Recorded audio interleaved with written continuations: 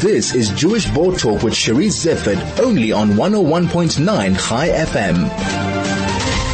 Miss Fumiko Ishioka's son is from the Tokyo Holocaust Education Center, shortly known as Kokoro.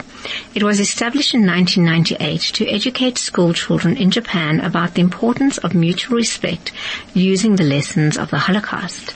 Miss Ishioka's son was in Johannesburg earlier this month, where she spoke at the Johannesburg Holocaust and Genocide Center on Hana's Suitcase, one of the programs Kokoro launched, now an international bestseller and an award-winning film. I'm absolutely delighted to have her. Miss Ishioka-san, welcome and thank you so much for joining us. Thank you. Thank you very much. I know it was a while back, but thank you very much for hosting the World Cup. It was a very amazing experience. Yes. Congratulations on the South African team, yes. And good luck for the upcoming Olympics. Olympic next year, yes. Miss Ishioka-san, you've got a Holocaust Center in Tokyo, and I think people may be surprised to learn why Tokyo has a Holocaust Center. Yes, first of all, it's a very small initiative. It's been 20 years, but to be honest, using the lessons, trying to withdraw lessons from the history of the Holocaust, teach Japanese children values like tolerance and mutual respect and compassion, and because Japan is a small island country, but we also have our own challenges of discrimination against minority and coming to terms with our own war history. And so there's so much that kids in Japan can learn from the Holocaust, because really the Holocaust gives you an opportunity to ask questions, which is not normally encouraged to do in school systems in Japan. We value, I was just telling this morning that we value harmony, we value respect each other's, but I really wanted to give kids a chance to ask questions and think what kind of society they want to live in. And so the history of the Holocaust is such a powerful lessons which asks you what you would do in the face of similar discrimination, prejudice, and hatred. And so we decided that we wanted to, yes. The Japanese experience of Holocaust for us is often told through the story of Mr. Chiura Sugihara-san and his brave efforts at saving many Jews led to Jews coming into Japan for a short time before going on to other places. What other information about the Holocaust does Japanese society have? Other than Sugihara? Well, the diary of Anne Frank is very popular, but many people only think that Anne Frank died in the war. So for many Japanese people, she is a symbol of war victims, without fully understanding this persecution against this Jewish people. We still have a lot of challenges. We are trying to explain the whole process, not just the killing of 6 million Jewish people, but happened and showing the process. That's what we believe is very important. I'm not surprised to hear that Japan has issues around tolerance, only because every society in the world has those issues. I know there is a small Jewish community in Japan, mainly in Tokyo, and I think in Osaka, if I'm... Kobe. Yes. If I'm correct. Yet, and when I think of tolerance, I think of Japanese being maybe more tolerant than other societies.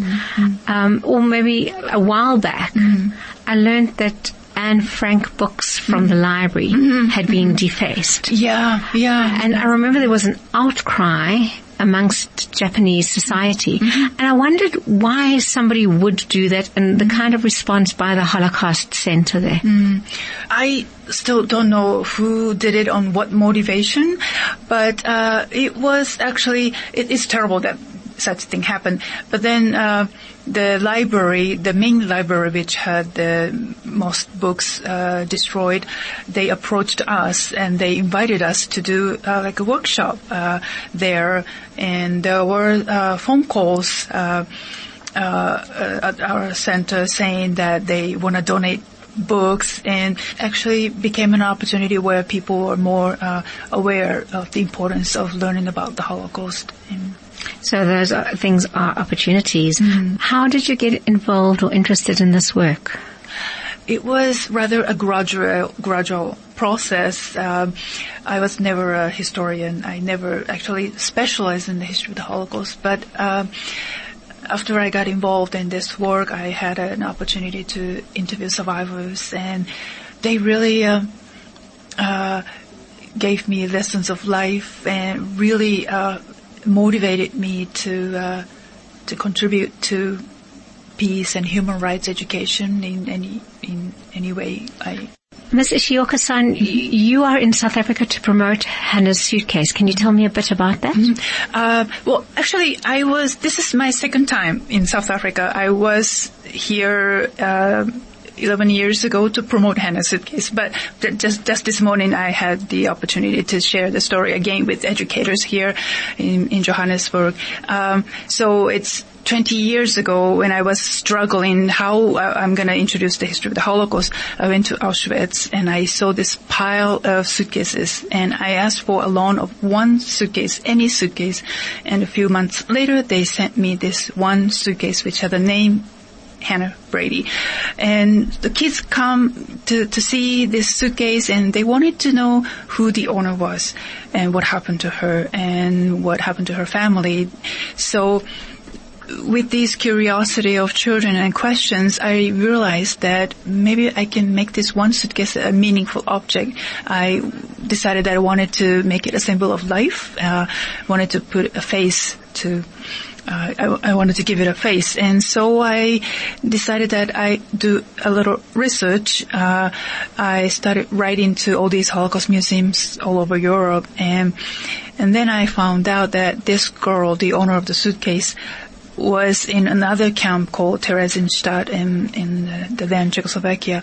And there they were secret art schools, and they found Hana's drawings, and they sent them to me. And then students wanted to know more, and I was looking for her photographs. And then I had an opportunity to visit the Czechoslovakia, the Terezin, and there the curator showed me this list of 90,000 people who went through Terezin. And on this one page I found the name Hana Brady, and she was just one of so many who was sent to Auschwitz and killed. But right above Hana's name there was George Brady, Hana's brother, and the name George Brady had a box around it. It was the only name which has a box around it. And so I asked what it means, and the curator told me that this person survived Auschwitz. And so I ran back into the Jewish Museum in Prague, and there they helped me with my research. And they found a man who knows George Brady, the brother, and he came over to see me at the Jewish Museum, and he said that I was his bunkmate.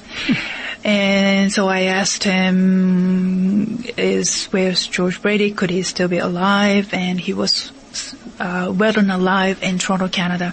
So students and I wrote to George Brady, Hana's brother, and he sent us reply.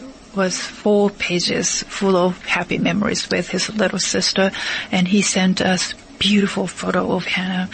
We were finally able to put a face, and it was and then the George Brady came to Japan to see the suitcase, and the Japanese students were full of questions, so George answered all these questions, and it was an unbelievable, incredible meeting, and it was turned into a book and the film and the theater, and we started traveling to schools. George and I visited schools, Mexico, Australia, Germany, Czech Republic, just all over. And so 11 years ago, George's daughter, Hana, and I were here in Johannesburg, and it was an amazing experience to share this story with so many South African kids here. And but back then I never thought that I'd be able to come back.